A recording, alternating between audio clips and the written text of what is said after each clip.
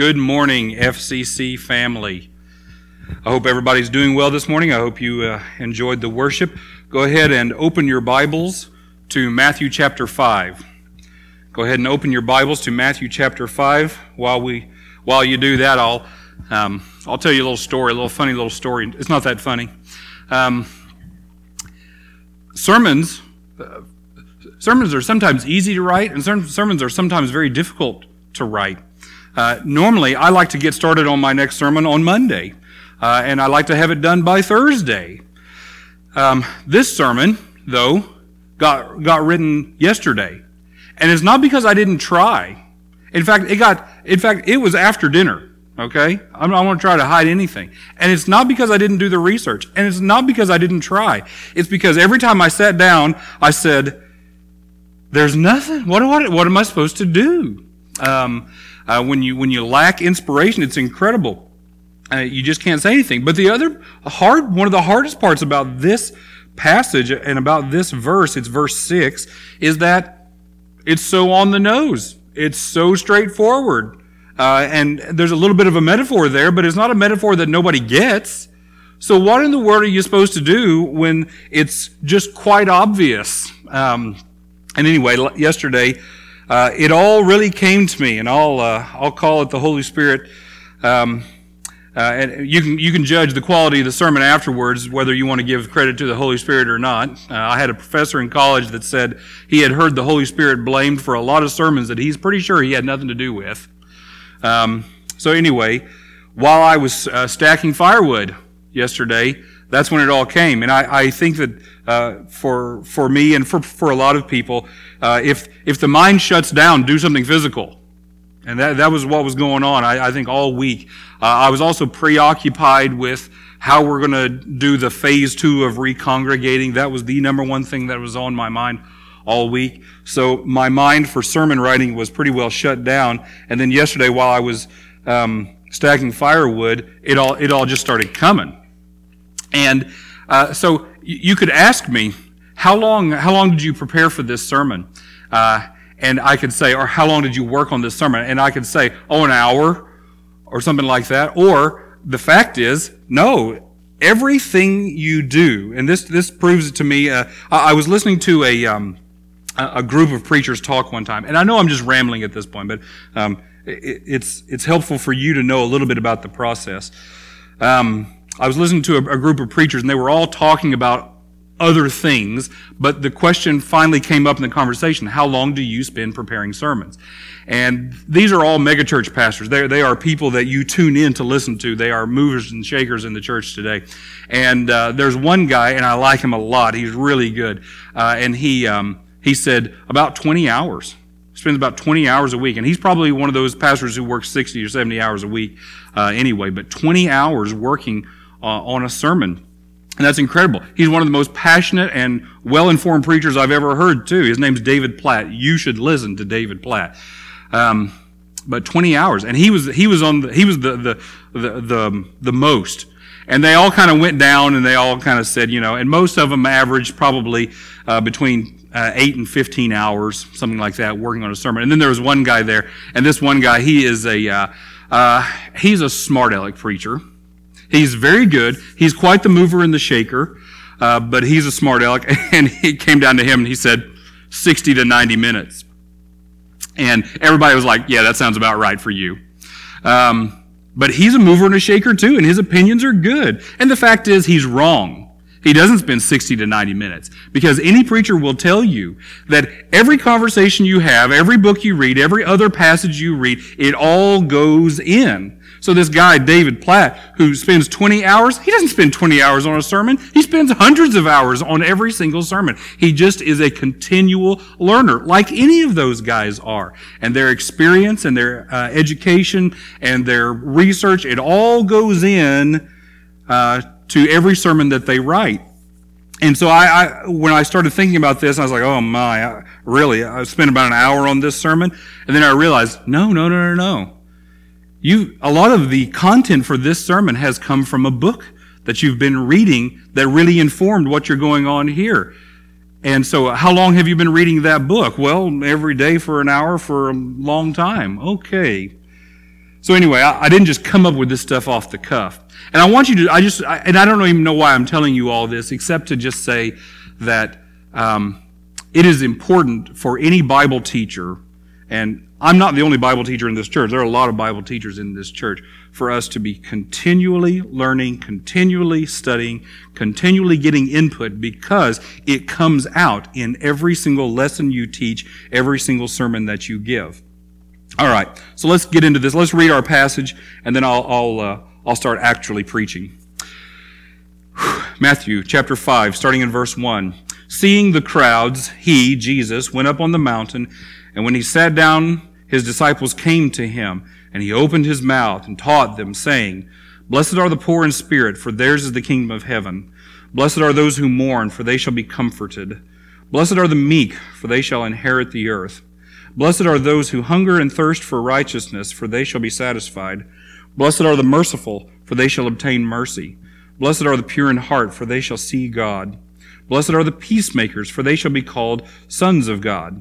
Blessed are those who are persecuted for righteousness' sake, for theirs is the kingdom of heaven. Blessed are you when men revile you and persecute you and utter all kinds of evil against you falsely on my account.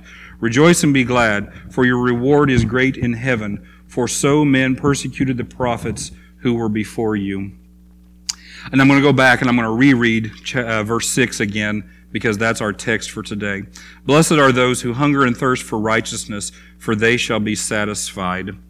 All right, so the writer of Ecclesiastes was this individual who was highly accomplished and had experienced more things than anybody else. And most researchers, scholars, all agree that it's Solomon, but and in fact, most people take for granted that it's Solomon, but it actually doesn't say, I, Solomon, wrote this. It's a very interesting thing to study, who wrote the book of Ecclesiastes. But that's not what this sermon's about. Whoever wrote it, it really could have almost been any of the kings of Israel, not because they were all so smart or they were all so glorious as Solomon, but they all were people at the very top of the, well, I'll just say food chain or whatever, the very top of society. And so whatever they wanted to accomplish, the resources were at their disposal. And whatever they wanted to experience, the resources, the experience, it was at their disposal. They could table everything else and go do whatever it was that they wanted to do. And so whoever wrote the book of Ecclesiastes, we'll go ahead and say Solomon. Solomon had accomplished an enormous amount of stuff, because anything he wanted, he could have, and he could build with it anything that he wanted, and he could sit back at the end of the day and say, look what I built, or look what the people that I also owned, I made them build. And at the end of the day, if he said, you know what, I haven't had a thrill in a while, I haven't experienced anything new in a while, I'm going to go do this next, he could do it, because he didn't have to labor and toil for every scrap of bread that he had. Any accomplishment he wanted, he could do it. Any experience he wanted, he could have it. And yet, what is the very first thing that he says at the beginning of the book of Ecclesiastes? After a long life of accomplishing anything that he wanted, or experiencing anything that he wanted, he sat back and he said, vanity of vanities, or meaningless, or, and it's gone. That's what it really kind of means. That word vanity or meaningless at the beginning of the book of Ecclesiastes, it's actually the same word as the Adam and Eve son Abel. His name was Abel or Havel, and it's Havel. And what does it really mean? It means a puff of smoke, a puff of smoke. And why would they name Abel that? Why would he become known as a puff of smoke? Because his life was a puff of smoke. It was here today, it was gone tomorrow, and it was gone. He was good, he was righteous, he was the son that you wanted, and then he was gone. And then this king in the book of Ecclesiastes, Solomon, he looks back at everything he had accomplished and everything that he had experienced, and at the end of his life he says, it's gone. It was all done in vanity. Or there's no meaning to it now because it's gone. And so he sits back and he says, all this accomplishment, all this experience, it was for nothing. It was for nothing. The book that I've been reading recently that informs so much of this sermon is called Habits of the Heart. And it was recommended by Tim Keller. So if Tim Keller cites something, I feel like I ought to read it because to me, he's one of the greatest Christian thinkers, at least in the English-speaking world. So he recommended this book. So I said, all right, I'll read that book. It sounded like a good book. Whatever he quoted sounded really good, so I bought it. It is one of the densest, most academic books I have ever read. The title, Habits of the Heart, makes it sound like it's some sort of very touchy-feely type of book. It's extremely academic. In fact, it's so dense and so academic, and the print is very small, that I can only read 2 or 3 pages at a time before it's like, all right, I've just burned everything I've got in my brain for a while. I'm going to have to close this, put this aside, go get another cup of coffee, and then I can do something else. Thankfully, it's cut up into little chunks that are a little more easily digestible, but it is highly, highly academic. And the interesting thing is that it's not about you and the habits of your heart either. It's about American society from the beginning. American society from the beginning. Habits of not just your heart, but the American heart. Habits of the heart for Americans. And it can apply to the West, and in some ways it can apply to all of humanity as well. But there are 2 individuals that the writers, and it's several writers actually, that they say go into the making of sort of the American soul, the American psyche, the thing that drives Americans, or the things that by which Americans define accomplishment or a life well lived. And the first person that they point to that sort of typifies what it means to be an American is Benjamin Franklin. Okay? So Benjamin Franklin was this incredible individual, and the more that I've studied him through this book and through other things, the more I realize, wow, he's much more than I thought. They talk about Benjamin Franklin, and they say he was the very first self-made man.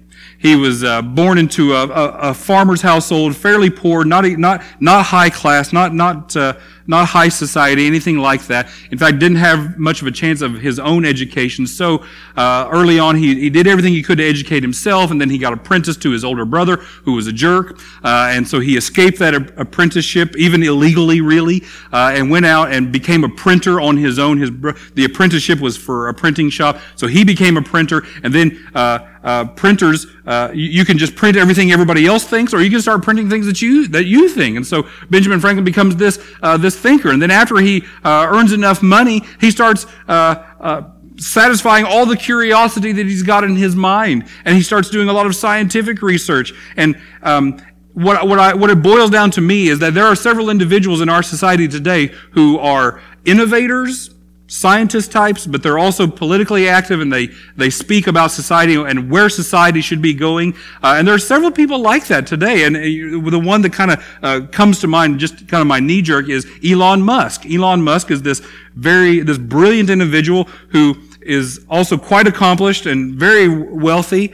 And he also is politically vocal, and he's pushing society, or he gives advice, and people listen to him. And if you can think of Benjamin Franklin as being the Elon Musk of his day, and he was actually the one that Benjamin Franklin mentored all the other founding fathers, all those other minds that got together and made the Declaration of Independence, the Constitution, all of that. He's this old man who was behind them, coaching them and talking to them and thinking through things with them. But it wasn't just politics, and it wasn't just printing. He made all kinds of things. And he even was researching electricity. And electricity at that time, okay, it's nothing to us now. We all understand electricity. I don't, actually. An amp, a watt, and a volt is the exact same thing to me. I have no idea what the difference is. But he was doing research in electricity, and electricity then was almost like studying dark matter now. It's like, this is theoretical. Can you harness this thing? What can you do with this thing? We just need to understand how this thing works before we can actually put it to use. But he is the one doing so much of that research all by himself. He was, by the year 1785, he was the richest American, the most influential American. He might have been the first president, except he was too old by the time the Constitution was written. He was a mover and a shaker big time. And his writings, his autobiography, and all the little things that he published became sort of the pattern that everybody looked at and said, now that's who I want to be. That's what I want to be. The self-made man. All right. So there's your first typical American, or your first highest expression of what it means to be an American in our society. And then in the book, they come back and they say, now, 100 years later, it swings to a different pole. And you have poets that are coming out, and they're pushing people not for accomplishment, but for experience. And they cited Walt Whitman as this person who engaged his entire life not in building some kind of scientific or business empire, not towards achieving an enormous amount of wealth or anything like that, but in encouraging people to experience life. And he and I think Thoreau, you might say, they were these people that were trying to push people to experience and get a high level of not sort of mental achievement and not societal achievement and not business achievement. He was pushing them for a personal, experiential achievement out here, because what does all the money matter? What does all these tangibles, what do they matter? What does this kingdom empire, business empire, whatever that you're building, what does it matter if over here you're not experiencing life to the fullest? And so we have a society in America where things swung from one direction to the other, towards achievement that's tangible, visible, and that other people will respect, to over here, I don't care what anybody else thinks, I want to experience this myself. And I would even say in all of United States history, we swing from one to the other a lot. There are times where we make great strides in technological and business achievement, that realm of society, and there are certain individuals who their wealth or their business empires, whatever it is, their technological advancements, whatever they were doing, that becomes it. That is who you want to be. That is who you look up to the most, and they're the biggest movers and shakers. And then every once in a while, over here on the other side, there are certain individuals or movements that they begin to be what pushes the United States. And really, to me, the reason that we abandon one pole and go to the other is because at a certain point, we get offended.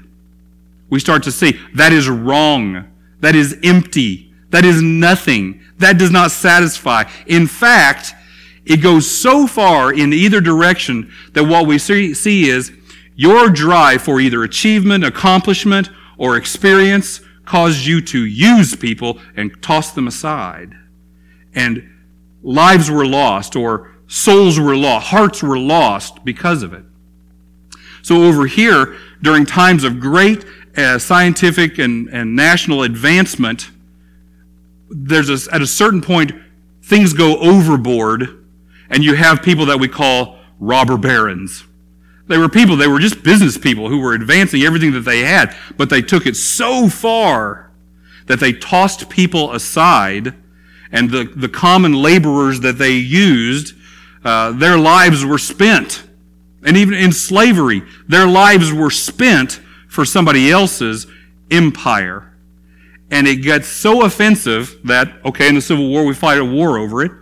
Or in the late 1800s, everybody gets so offended by it that they form labor unions, and violence happens there too. And so we begin to swing all the way over to the other side and say, I don't care about you, I don't care about your advancement, I don't care about your accomplishments, I don't care about the new technology, it's all for nothing if we lose our humanity in it, so I'm going over here to the other side for all the experiences that I can possibly have.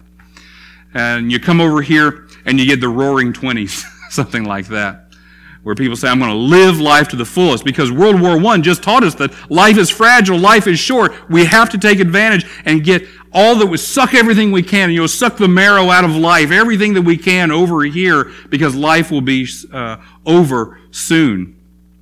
But it goes so far, and especially in Whitman's day, a lot of the things that he was writing about, it was all very sort of, you had to read between the lines, but everybody said, oh, wait a second, I think he's talking about some sort of sexual revolution where sort of anything goes. And at a certain point, it's like the whole country kind of said, "No, okay. I mean, I understand living life to the full. I understand experiences and all this stuff. But some of the stuff you're talking about here, I'm not on board with that." And so there are certain times, and I think of even the 60s, when this experience and the drug use and the sexuality and everything, it goes so far the other direction that everybody says, "Look around. People are dying from the drugs." There's a whole group of these great rock and roll singers and innovators that died at the age of 27. They lived too hard. They died too young. They didn't get everything they could out of life. They got everything they could out of this moment of life, and they forfeited the rest of their life for it. And so when bodies are found, or when all that promiscuity leaves a person feeling empty and used, they start to say, I'm just not on board with that. Even recently, I feel like in the United States, you giving full taking off all restraint and experience everything you are, that has been the mantra for the last 10, 15 years. And it came to the point where we had the transgender movement, okay?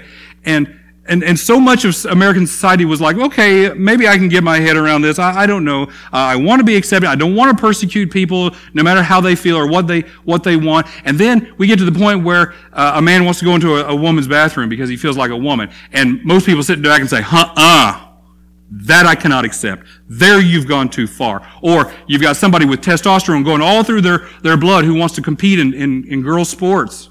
And everybody says, no, I'm sorry. I'm all for live and let live, but at that point you've gone too far, and the country pushes back against it. Because at some point, when we go to the extreme of either side, things start to fail. You start seeing things like, I was all for this, developing ourselves in this area a little bit, but at a certain point, I'm sorry. I can't be on board with that anymore. And thus we start swinging back to the other side. Who knows where we'll go the next time around, okay? It's very hard for people to stay right in the sweet spot in the middle.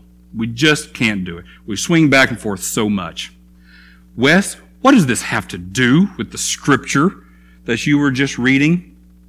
Well, you yearn for something, especially when you're young in life. When you start out, there's something that you hunger and thirst for. And I have a feeling that most people, when they think about life, when they think about options available to them, when they start looking towards their future, and it's graduation season, so a whole bunch of young people are out there right now, and they're going to start taking a step in a certain direction. And it's hard to take that step because there's so many options available to you. But young people will right now either start chasing accomplishment, visible, tangible accomplishment, advancement in maybe technology or business, something like that. Or they're going to start taking off in the other direction, and they're going to try to experience everything they can in life to suck the marrow out of life. Hey, you only live once, right? So you got to go out there and you got to experience everything you can, especially while you're young, blah, blah, blah, whatever. So people are going to go into in one of those directions right now with their life. Every day you sort of make a choice. Which of those directions am I going to go? And the writer of Ecclesiastes would be the great person to step back and look at all those graduates and all those young people and say, kids, I did both of them at the same time. I was a real Renaissance man. And it was all for nothing. And it was all meaningless. And I'll tell you why it ends in tragedies when you go off the deep end on either direction. It's because at a certain point, when you get towards this place where society can no longer accept it, when you get to that point, you lose your moral compass. You lose your moral compass. So when you think about, say, who were the robber barons? I mean, you think about maybe Carnegie or Rockefeller or Commodore Vanderbilt, some people like that. Or you think about any of the plantation owners in the South. At a certain point, the money was far more important than what they were doing to their workers. The money became more important. The advancement became more important. And so at a certain point, they lost their moral compass, and abuse and neglect and taking became the order of the day, and they could justify it any way they wanted to. But the rest of the society was looking at them and saying, really? I'm sorry. I cannot be on board with what you're doing. I'm moving away from who you are. You yourself, though at one time you were the epitome of what I thought I wanted to be, now that I see what you've become, I cannot do that anymore. Or over here on the other side, when you see somebody talk about living life to the fullest and having all these experiences, it's inspiring and you want to do it. But at a certain point, if somebody goes too far in that direction, they lose their moral compass, and you say, really? This is what it leads to? An opium den? Human trafficking? All for your pleasure? Is that really where this ends? I'm sorry. I cannot be a part of that. And so we come back here to what Jesus has said. He looks at people. He looks at all the people at the foot of the mountain. He's talking to his disciples. And he says, do you see those people down there? They hunger and they thirst. And of course, they hunger and thirst literally. Most of them are subsistence farmers. If they don't earn today, they don't eat today. They're day laborers. Their wage is 3 meals. That is the amount of money they make can buy 3 meager meals. That's it. And if they miss a day of work, they're literally starving. They're literally on the verge of starving any time. And they live in a desert. Sandstorms, dust storms all fly in, and you can't keep it out of you. That's why Arabs wrap themselves up like that as much as they do, trying to keep the dust out. But you can't. And actually, there are cases. I was watching something about the Dust Bowl in Oklahoma recently. It got so bad, the dust storms got so bad that it didn't matter what you did. The dust would get up into your nose, and there were people that were caught out in it and died because there was so much dust, because they were so parched, because they could not get it out of their nasal passages in their mouth. In the Middle East, in the desert, those kinds of things can happen. Those people know thirst like no Mainer knows thirst. So Jesus looks at them and he sees them literally hungry and thirsty. Some of the greatest miracles in the Bible are around giving a bunch of bread to people who didn't have any bread and giving water to a bunch of people that didn't have any water. But he also sees in their hearts there's something they yearn for. And they yearn to either take themselves from this class to this class. But that is done by great hard work and achievement and building and saving money. That is how that is done. And that is a good thing. I want everybody to come out of poverty and up into a higher and more stable class. I want that for everybody. But there were other people that said, you know what? I've lived here all my life. I've never left my village. Never left my village. I haven't left the state of Maine in a very long time, and it's driving me crazy. Can you imagine growing up in a village and never leaving that village? It happens in the world today, especially back then. I yearn for experience. I yearn to see Jerusalem. I yearn to see the seaside. I yearn to see snow that I've never seen. I've heard about it, but I've never seen it. I want that experience. So Jesus looks down there and he sees people whose stomachs literally yearn for bread and water. But he also sees a bunch of people and their hearts and their souls are yearning for something else, something bigger, because this life is so dissatisfying. And it doesn't matter what class you're in. There is a point where you can look around and be very dissatisfied no matter what you've got. Even the wealthy can get very dissatisfied with this life. And so Jesus looks around and he says, there are people out there that are ready. They're ready because they know accomplishment is not going to fill the void. And they know that experience is not going to fill the void. The yearning will still remain. I'm looking for those people. Because I'll tell you what I'll do. I'll satisfy them. I'll satisfy them. And how will I satisfy them? I'll give them righteousness. I'll give them righteousness. You see, the reason that we're dissatisfied, the reason that we're empty, the reason that we yearn so much, either for physical things or for spiritual things, is because we lost it. In the fall of man, parts of ourselves were taken away, or we lost them, or we threw them aside, or they got so tarnished that we could start to feel the emptiness inside. And I think Adam and Eve felt it immediately, and it only gets bigger and bigger as humanity grows. That emptiness and that yearning just grows generation by generation. And Jesus says, I know why you lost it. I know why you lost your feeling of being filled, feeling of being satisfied. I can give it back to you. I can give it back to you. If you stop chasing accomplishment or stop chasing experience and start chasing me, I can satisfy you. And part of the reason is just because Jesus is just that wonderful, for one thing. But Jesus, this is a theological term, he imputes something to us. He imputes something to us.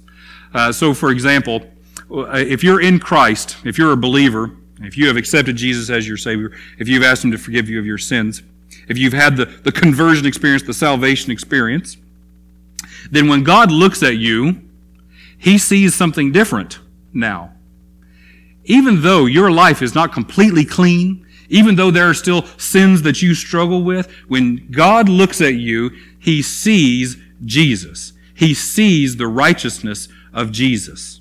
He looks at you and He sees things that we would say, well, God, that's just a figure of your imagination. And He would say, no. I have imputed the righteousness of Christ over to you.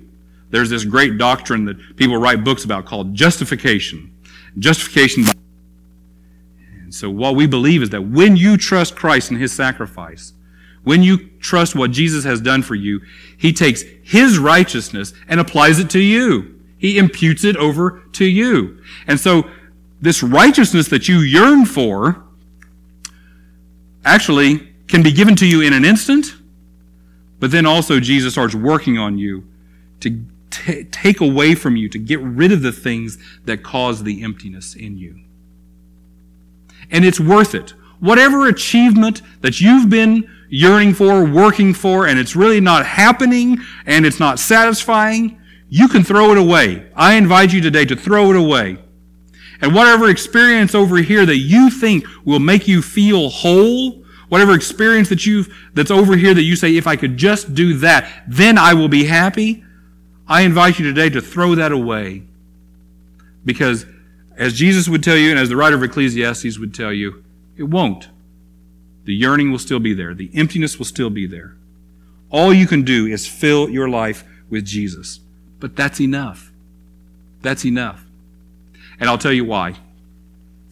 Because you might think that Commodore Vanderbilt built the biggest empire in the world, or that Rockefeller built the biggest empire in the world, or that Caesar built the biggest empire in the world. Actually, it was Genghis Khan who built the biggest empire in the world. Except, no. If you want to be with an empire builder, if you want to be with a kingdom builder, if you want to take part in kingdom building like nobody else has ever done before, I invite you to side with Jesus. Because the kingdom of God pervades everywhere in the world. It's so big you can't even see it. It's all around you and you don't even know it. But it crosses borders, it crosses trades, it crosses markets. It's everywhere. And it's taking over more of the world everywhere there is. It will not stop until Jesus owns the whole world, until His kingdom is finally built. But it is a kingdom with a moral compass. It is a kingdom that everywhere it goes, people are restored, not used. People are built up. People are edified. People come out stronger instead of used up. Furthermore, if it's experience that you chase, I invite you to walk with Jesus, because He will give you the experience of eternity. There was a story in the Bible. Is it Matthew 17? The Transfiguration, where Peter, James, and John go with Jesus up onto a mountain to just have a little word of prayer, like Jesus always did. They just go up there for a prayer time. But instead, something else happens. They are enveloped in the presence of God. And they see at first, here's Jesus. I think they don't get who He is yet. They see Moses. Moses, that's incredible. I've heard about Moses all my life. I've read all of his writings all my life. I can't believe it. I'm in the presence of Moses. What a glorious experience. And look over here. Here's Elijah, the powerful prophet. I've read about him all my life. I thought he was the guy all my life, the most powerful person I've ever heard of, the most powerful follower of God I've ever heard of in my life. And there he is. It's incredible. This experience is glorious. And then, when they're really starting to get it wrong, get their experience wrong, the booming voice of God comes over.